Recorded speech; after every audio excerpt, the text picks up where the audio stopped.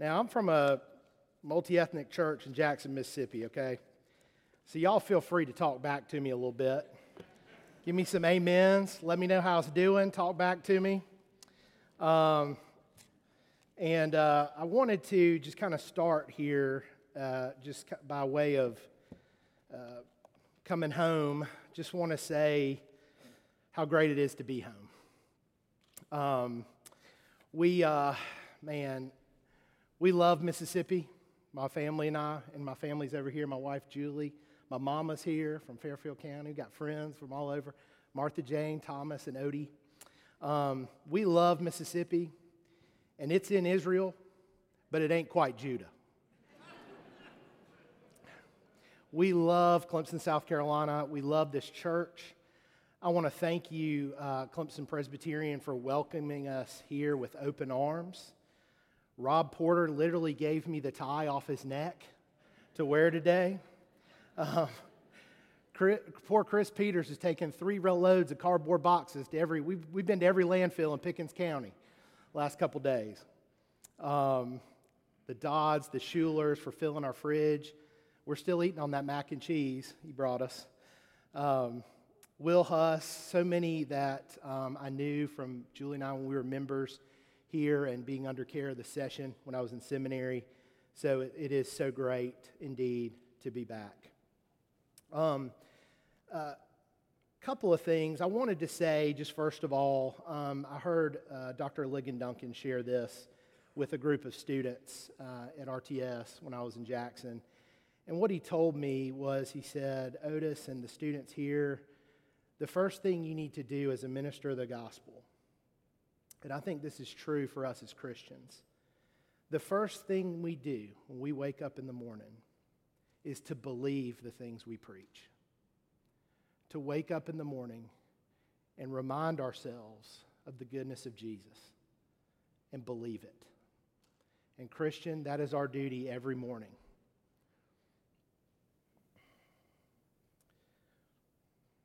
To renew our faith and to renew our fealty to our King. To run to our Savior like my children used to run to me when I came in the door. And now my dog runs to me when I come in the door. My King is home. To run to him like a child. My talk today, I say talk, it's kind of a testimony, kind of a sermonette. I'm not an ordained teaching elder. I'm an ordained ruling elder. I do have a seminary degree, but I'm largely ignorant as to what it means to put together a good sermon. But as we say in Mississippi, ignorance has never stopped a good Southerner from speaking his mind. So that's what I intend on doing. I'm going to boast a lot of my weakness. It's not something I think we do enough of in our society, boasting in our weaknesses. So if you would, open your Bibles to 2 Corinthians 12. We'll be starting in 2 Corinthians 12, and I'm going to be reading verses 1 through 10, and then I'll pray for us.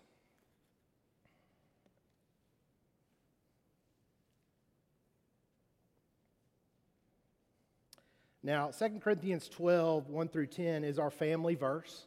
We have it up on our wall in our home. Part of my sermon today, I'm going to be telling some stories. Those of y'all, if you know any Charlestonians, we love stories. So I'm going to be telling some stories today. But it's directly influenced by this passage and its impact in our life. So if we start at chapter 12, verse 1, I must go on boasting. Though there is nothing to be gained by it, I will go on to visions and revelations of the Lord. I know a man in Christ who 14 years ago was caught up to the third heaven. Whether in the body or out of the body, I do not know. God knows. And I know that this man was caught up into paradise. Whether in the body or out of the body, I do not know. God knows. And he heard things that cannot be told, which man may not utter.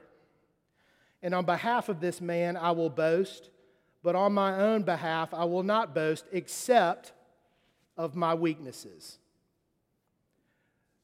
Though if I should wish to boast, I would not be a fool, for I would be speaking the truth. But I refrain from it, so that no one may think more of me than he sees in me or hears from me. So to keep me from becoming conceited. Amen? Because of the surpassing greatness of the revelations, a thorn was given me in the flesh, a messenger of Satan to harass me, to keep me from becoming conceited. 3 times I pleaded with the Lord about this, that it should leave me. But he said to me, my grace is sufficient for you, for my power is made perfect in weakness. Therefore, I will boast all the more gladly of my weaknesses, so that the power of Christ may rest upon me. For the sake of Christ, then, I am content with weakness, insults, hardships, persecutions, calamities. For when I am weak, I am strong. The grass withers and the flower fades, but the word of our God will stand forever. Let us pray. Dear Heavenly Father, God, we thank you for this day, a day to come before you and acknowledge you are the great high priest.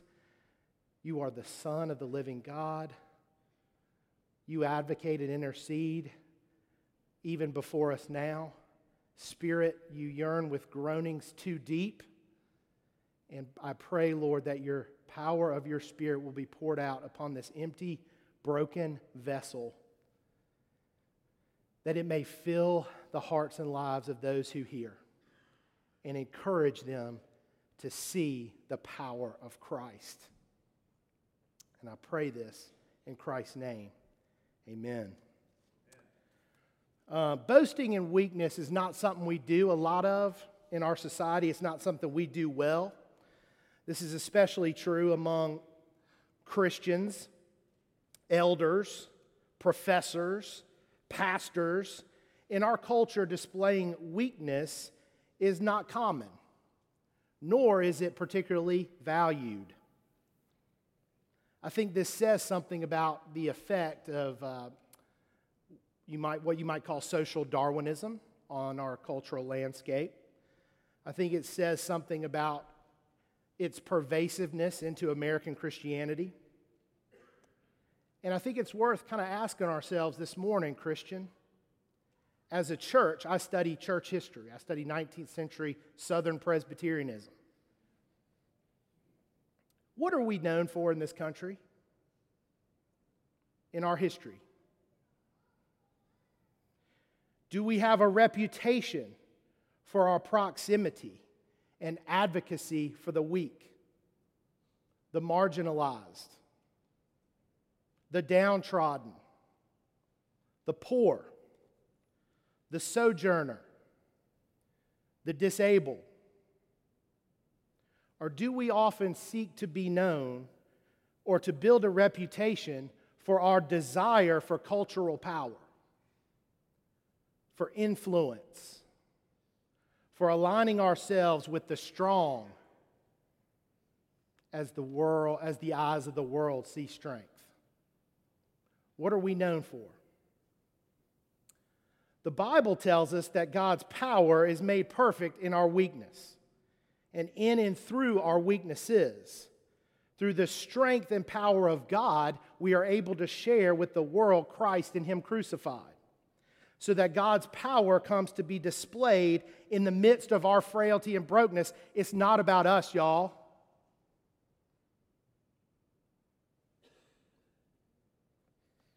I think about this a lot whenever I teach, that if the Spirit of God is in it, there is much power. If He's not, I can deliver the exact same message to no effect.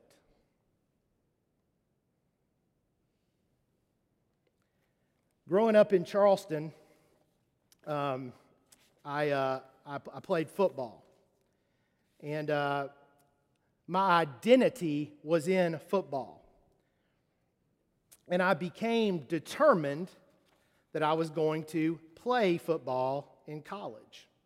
If you would, okay, now so I'm just going to say, I'm a visual guy, so I've got some visuals today. Is that all right with y'all? All right, got my first visual here. All right, that's me in Charleston, South Carolina, Bishop England High School. I literally laid the sod on the field for our first football season on Daniel Island.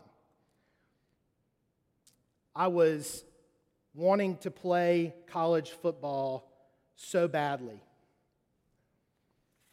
I had come my sophomore year. I had started lifting weights.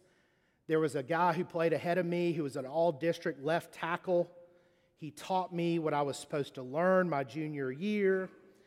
I got to the point where I had gained 50 pounds in weightlifting, and back then they told us to take this stuff called creatine and lift weights and all this stuff, and I got up to where I was playing at 275 pounds. I was our blind side tackle. That means I protected the quarterback's side, his blind side.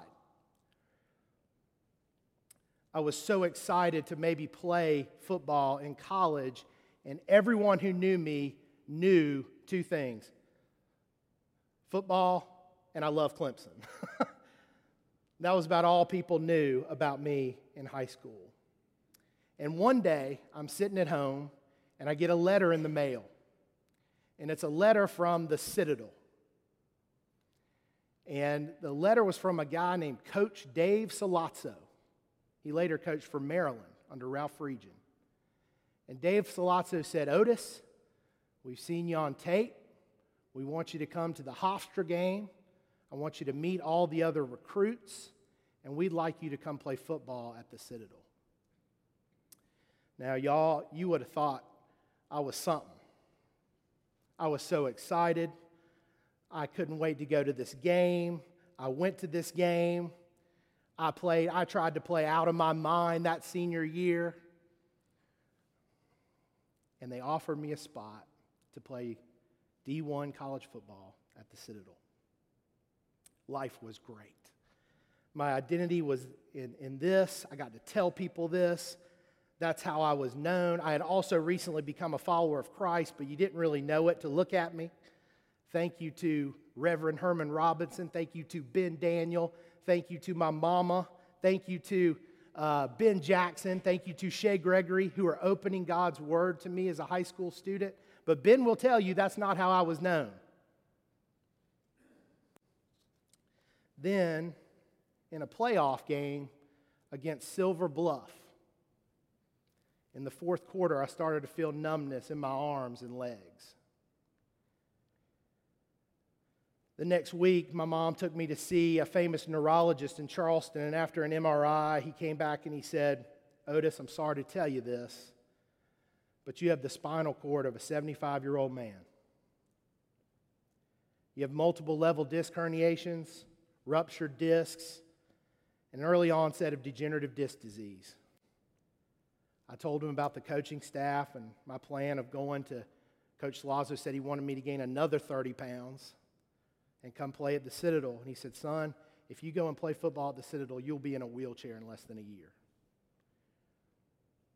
That ended up being my last game. The last game of my senior season, the last time I would wear a uniform of any kind. I went home. I wept. I was broken. Everything about who I was and who I thought I was going to be was over. To make matters worse, I couldn't run. I couldn't play basketball. Every time I stood for more than a few minutes, I was in incredible pain. Luckily, providentially, my mother had encouraged me to apply to the finest university in South Carolina. The University of South Carolina, Clemson. This was obviously before Clemson had any kind of academic standards to speak of. I decided to go and get a college degree en route to preparing for the ministry. I was involved when I came here in every conceivable campus ministry you could possibly be involved in. My buddy Andy can attest to that. I was at FCA, RUF, Crew. If it had an acronym and it was a campus ministry, I was there. I was a Young Life leader at T.L. Hanna High School. And one day I met with the intern, the RUF intern, whose name is Michael Craig. And what Michael told me is he said, Otis, have you ever considered that maybe God brought you to Clemson to study? I said, what? Incredible. Really? Studying? And because of this beautiful woman, Julie Pickett, who pointed out that if you study history, you don't have to take econ, I became a history major. And I loved it. And I began studying, and I just fell in love with reading.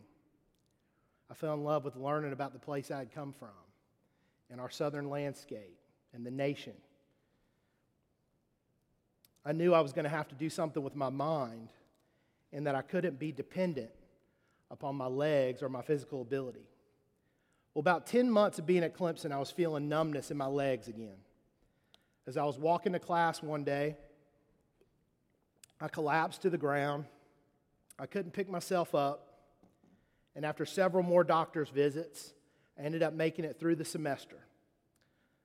Due to some kind friends who drove me around, a handicap parking tag, valuable thing to have as an undergraduate, lots of painkillers, muscle relaxers, epidural shots, anti-inflammatories. That summer, I found myself at home surrounded by my old high school trophy stuff. Daily reminders of my brokenness. I couldn't get out of bed without my mama's help. I couldn't use the restroom. I couldn't bathe or put socks on without help. I played video games till 2 a.m. every night and slept until noon or later the next day. I fell into an endless cycle of medicines and slipped into a massive depression. There was no feeling anything. I thought, God, why did you do this to me? I am 19 years old. I can't walk. I'm broken already. I have all this life left to live. I'll never be an adequate husband. I'll never be able to protect our home. I'll never be an adequate father that can pick up his children. Why? God, I'm begging you, take this away. And as I was thinking, I looked over on my bedside table, and I had a Bible right there that Ben Daniel had given me coming to my freshman year at Clemson. And I opened to this passage. And it said, my grace is sufficient, and my power is made perfect. And where you are laying in this bed right here. I realized that Paul had suffered too. And it seemed like God actually superintended and sovereignly controlled his suffering. As if God had a kind of plan. I began to think, could God have a plan and a purpose for my suffering, my pain, my inability to walk? And I began to read the Bible more. I started going to physical therapy sessions. They used to put electronic shocks on your back then. Did that. And as I was doing this, I would have these conversations with older gentlemen and older ladies that were going through the same thing. And we talk about pain meds and numbness and things like how scary it is to go out in public and that someone might bump into you. The suffering and pain and brokenness began to develop within me a heart and an empathy for others in suffering. The Lord was working in my weakness to better understand how other people were suffering. He was using my weakness and my brokenness to display something about His power. And I began to think, you know what? I made it through a spring semester at Clemson. Maybe, just maybe, I can make it through a fall. and I became bound and determined to make it back to Clemson for football season. And guess what? Y'all remember that old scoreboard? We've added a few more national championships. For those of y'all who aren't Clemson fans since then, we've added a few more. But I never got to play football. I never got to suit up in any way. But I did get to stand at the bottom of the hill when the Tigers ran down.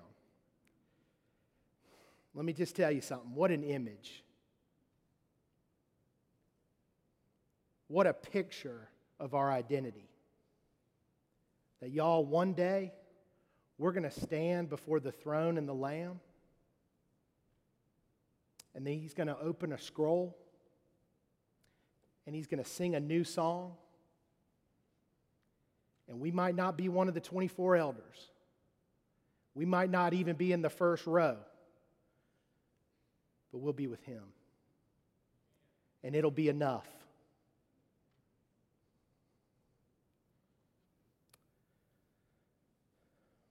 I met that beautiful woman there in that picture. She would go and get Chick-fil-A biscuits and say, let's go get on the elliptical machine. I got stronger. And I thought to myself, as I was on that elliptical machine, what a woman. 2 years later, we were engaged, we graduated, we got married, and we moved to St. Louis all in 1 month. Within 3 months at the seminary, within 3 months, I was in the library studying Greek, and I've since then tried to figure out if there's a connection between the two things I'm about to tell you, Greek and pain and affliction. But the night I was studying Greek, I felt the same numbness in my legs. Instantly, y'all, anyone who's had this pain knows, fear, dread, pain, it started to grip me, and I said, oh no, it's returned. The thorn. I tried to walk and I fell to the floor. I couldn't move. And for another 3 months, the cycles, depression, pain medicine, my first year of marriage, on the sofa every day. My wife having to help me put my socks on. There it is. I'm inadequate. But one day, several months into this, I was laying on my sofa, and I remembered a lecture from Dr. Phil Douglas, who taught a class called Spiritual and Ministry Formation. And Dr. Douglas one night started walking us through the great theologians of the Reformation. From the 16th century all the way up to the 18th century, all the great theologians. And do y'all know what all those theologians have in common? Suffering. Some had incredible physical ailments. Some had spouses and children who died. Some had financial or professional calamity. Others, depression, isolation, brokenness. And I began to see that God was at work in using broken, weak people for His glory. But that also, in the midst of your suffering, God tenderly comes alongside you and pours out His Spirit to you in a way that I have not experienced a pouring out of His Spirit when I think I got it all together. Since then, this back has come and hit me probably 4 or 5 times over the last 18 years. In 2018, I had fallen again, and this time I got up to stand up, and the pain, y'all, was so awful, I passed out standing up. And I fell forward, and I fell into a built-in bookcase in our bathroom. Yeah, I had built-in bookcases in my bathroom. I woke up, blood everywhere, my wife standing over me, and my teeth had busted out of my mouth. And I spent the next several days in the ER and the hospital. And y'all, that was the same summer I was set to go to Atlanta, Georgia, to speak to 2,000 ruling and teaching elders at the General Assembly in Atlanta. And I looked up at my dentist and I said, sir, you have to help me. And he said, why? And I said, listen, I got to get up to speak in front of 2,000 people in Atlanta, Georgia this summer, And I'm from Mississippi. I can't get up there and not have my teeth.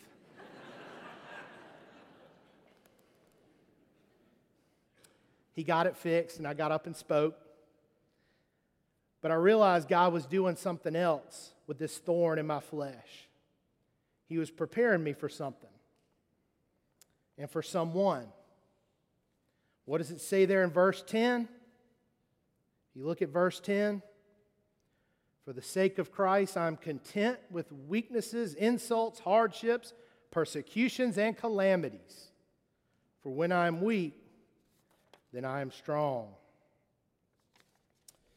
In January of 2016, Sadie Margaret Pickett was born. We went to see the doctor at 20 weeks, and he said there's no amniotic fluid.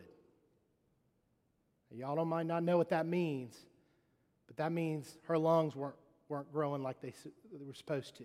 We drink in that amniotic fluid in the womb, and it helps our lungs expand and grow.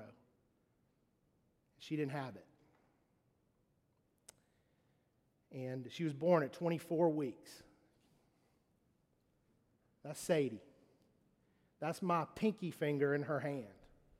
I could take my ring off my hand and put it on her arm. She was about a pound when she was born. I could see through her skin to see her organs moving. Her eyelids were still sealed when she came out.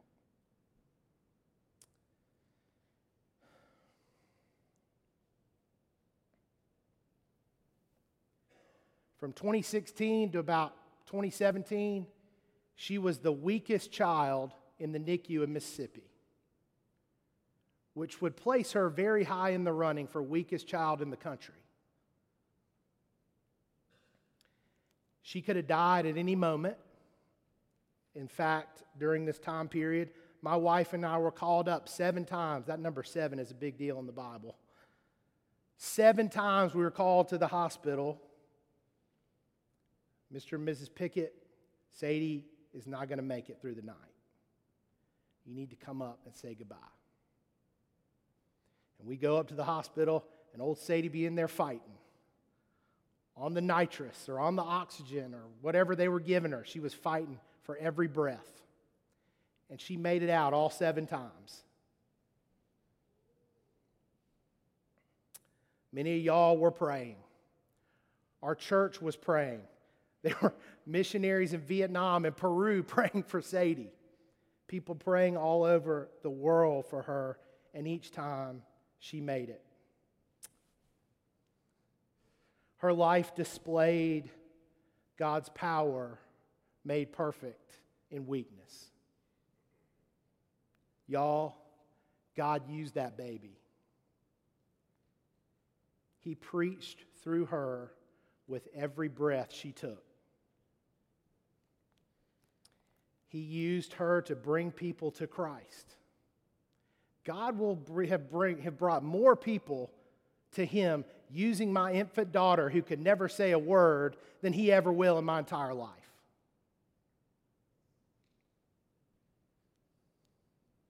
He taught children in our church how to pray. Adults how to pray. Adults came up to me and said, I've never had much of a prayer life, but I set my alarm to pray for your daughter every morning, and now God and I talk all the time. We had our funeral. Little children coming to the church and coming to the funeral. What is a child supposed to think looking at a dead baby? Life is uncertain. It's finite. But our life is not all there is. It taught our church body how to love one another, to knit us together. It taught us how to advocate for those who are weak and disabled. Our church now in Jackson has a thriving disability ministry in the life of the church called RED, Redeemer Engaging Disability. Another acronym.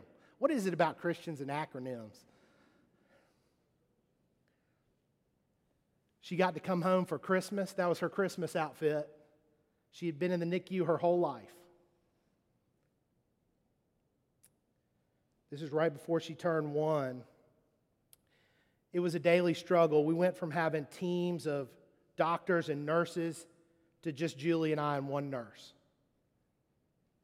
Y'all, she was on 25 different medicines. Julie would have to get up in the morning and crush pills and pound them and put them into syringes, and it took an hour just to get all the medicines ready. And then she'd do it again in 4 hours. The doctor said every breath she took, y'all know when you drink coffee, the little black stir straws in the coffee? You know what I'm talking about? The doctor said every breath she took was like sucking through one of those straws. Every breath, broken, stress. But God provided a lot of beautiful moments on the way. We got to celebrate her first birthday. That's her first tiger rag. She was not real happy with me taking that picture. Go ahead to the next one. She got to, on her birthday, taste icing, applesauce. She got to hear my children fussing with one another, sitting at the table. And I began to realize that God was at work in me, in my pain and my brokenness, all those years to prepare me to be Sadie's daddy. In June of 2017, we got to bring her before the church for covenant baptism. That's my pastor, Elbert McGowan. First time she'd ever left the house not to come to a doctor's office. One elder in our presbytery who was following Sadie Margaret's story through my wife's Facebook post called me one day and he said, "You know, Otis, I feel covenantally bound to this baby." That'll preach, won't it? He came to the baptism. He's the one who purchased that baptismal gown she was wearing that day. Isn't that an amazing picture of the power of God at work in weakness? The people that did not know us were praying. We were being knit together in love, reaching out in care, and growing in their faith, all because of a sick little girl who had never uttered a word. That is the gospel. That is covenant theology applied. Let me apologize briefly to my friends who may be in other denominations and play a little insider Presbyterian baseball here for a second. But God works through the weak. When we baptize our infants, we recognize this,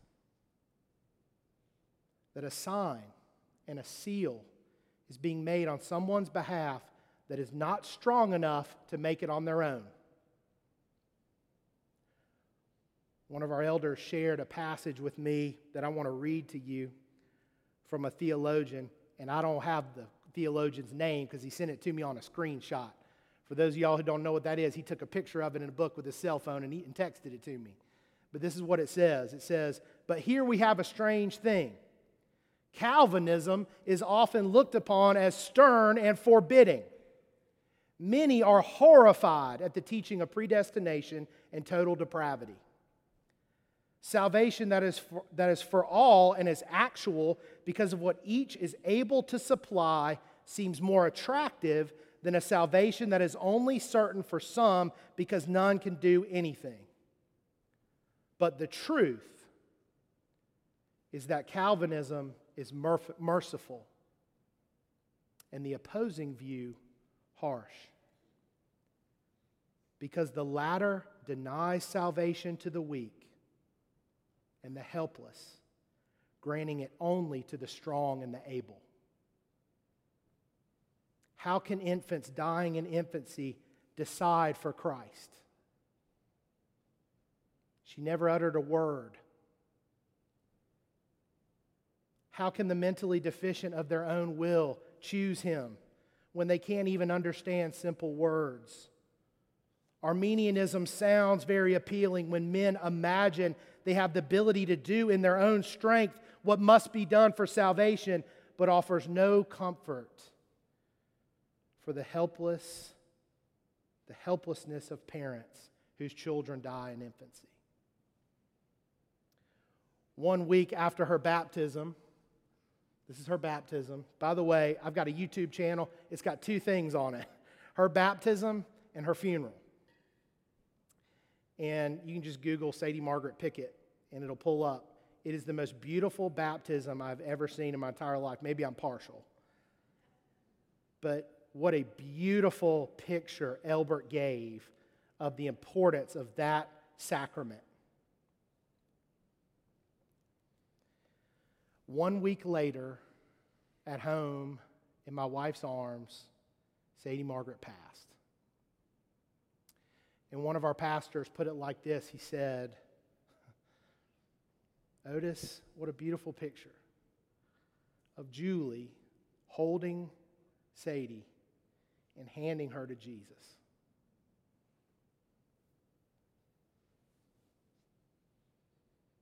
Why do I tell you this story? How do I know where Sadie Margaret is? How do I know that? What good, O Israel, can come from Nazareth? Why would God choose David of all of Jesse's sons? Why would God choose Israel, a nation in slavery, to be the nation He would use to bring about His covenantal plan? Why would God use a baby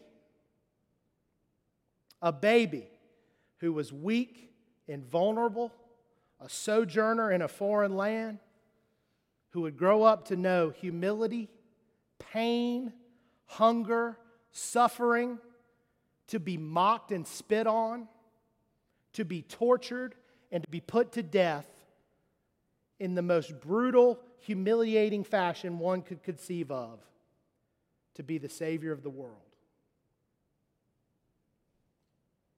Y'all, when we are broken, when we suffer, when we face hardship and calamity, God's power is made perfect. For we get to glimpse and participate in what our Savior went through. It allows us to focus our eyes on Him. When we are weak, then we are strong. And our weaknesses are not something to be hidden away. Hide it under a bushel. No. But to be showed, boasted, that Christ may be glorified. Also, my weak and sick daughter, we believe, is with Jesus. All the power, might, worth in this world cannot compare to what she is experiencing. There's no more pain. We are okay. We do not grieve as those without hope. There's no more suffering. She can breathe. The rough places have been made straight. The tears have been wiped away. Jesus tenderly made a room, laid out the bed. Come on in, Sadie. He does that for each one of you. Her weakness is now her glory. How do I know? I know because of God's covenant relationship with His people and the promises He made to Abraham. I know I'm going over my time. Y'all forgive me. To His descendants and to the children of those who believe. I know this because when David lost a son in 2 Samuel 12, this is what he said. He says, "While the child was still alive, I fasted and wept, for I said, who knows whether the Lord will be gracious to me that my child may live? But he is now dead. Why should I fast? Can I bring him back again? I shall go to him, but he will not return to me." You see, David understood the covenant with Abraham. He understood that the Lord was keeping his son, and that one day they would be reunited in glory. Sadie Margaret's death causes me and my wife and my children, we talk a lot about heaven in our house. I don't think we do enough talking about heaven. In the African American church tradition, they sing a lot about heaven. There's been some real suffering. They think about heaven a lot. I would suggest we got it pretty good down here. We're in Clemson, South Carolina. I can go get a Max cheeseburger. Right? Things are great. Do we yearn for heaven? We talk about it a lot. We often look to the clouds and to the sunsets. When my children see pink sunsets, you know what they say? Sadie clouds. We're teaching our children to lift their eyes up to the hills, to look to the clouds, to look in anticipation to His return, and perhaps also maybe getting to glimpse her not broken but healthy, breathing, laughing body with Jesus. Her life and death causes me to fix my eyes on heaven, and I know that it's only for a time, this present suffering, and God is at work in it. So Brian Chappell, my homiletics professor, used to say, "So what, Pickett? So what? You told us about Sadie Margaret and you read the passage. What now what?" As a church member, do we minister in weakness? How do we minister to our community? Is it flowing out of a recognition of our own brokenness and need for Jesus? Do we minister recognizing we cannot fix what is wrong in the hearts of those we're ministering to, but recognizing that a powerful God can? Do we call to Him to work and work on the hearts of the people, or do we try to do it ourselves?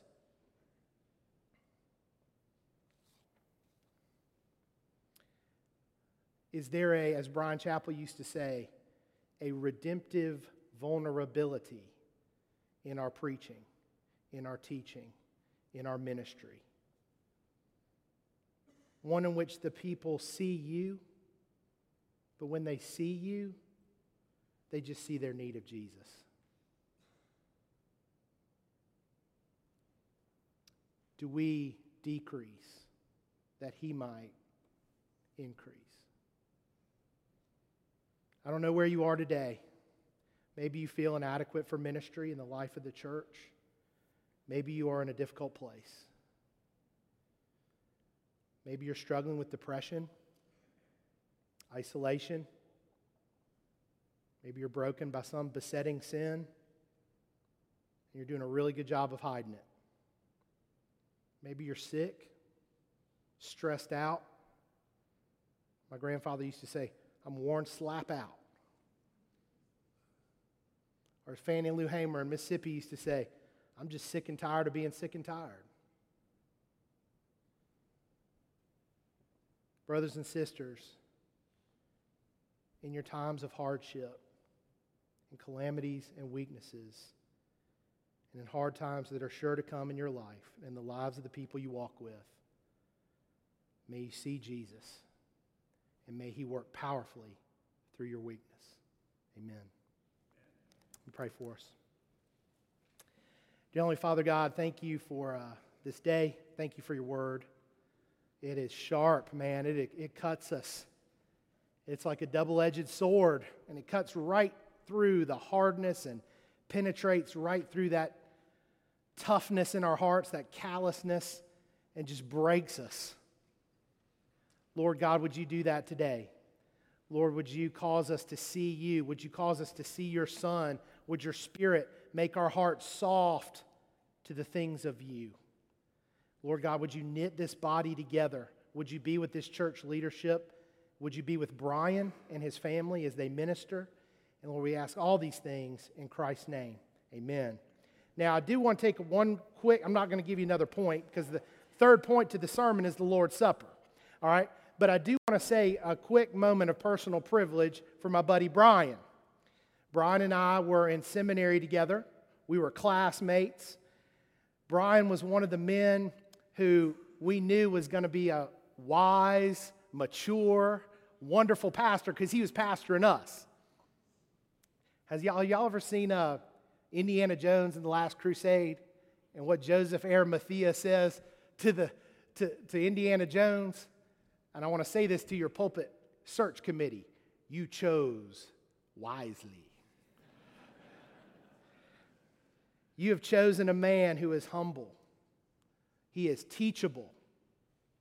He is kind. He is tender-hearted. He is wise. He is thoughtful. But most of all, he and Erica and Garrison and Daniel, JB, Caroline, they love Jesus in their home. I've been in their home. I used to play with their dog, Bo. They love Jesus. I'm honored to sit under his teaching here. Folks, cherish him. He's a gift. Pray for him. Participate in his ministry. Offer encouragement and prayer. Being a pastor is really hard. Uphold his arms when he gets weary. And Brian, to you and your family, I just want to say welcome home. We love you. Come give us the Lord's Supper, brother.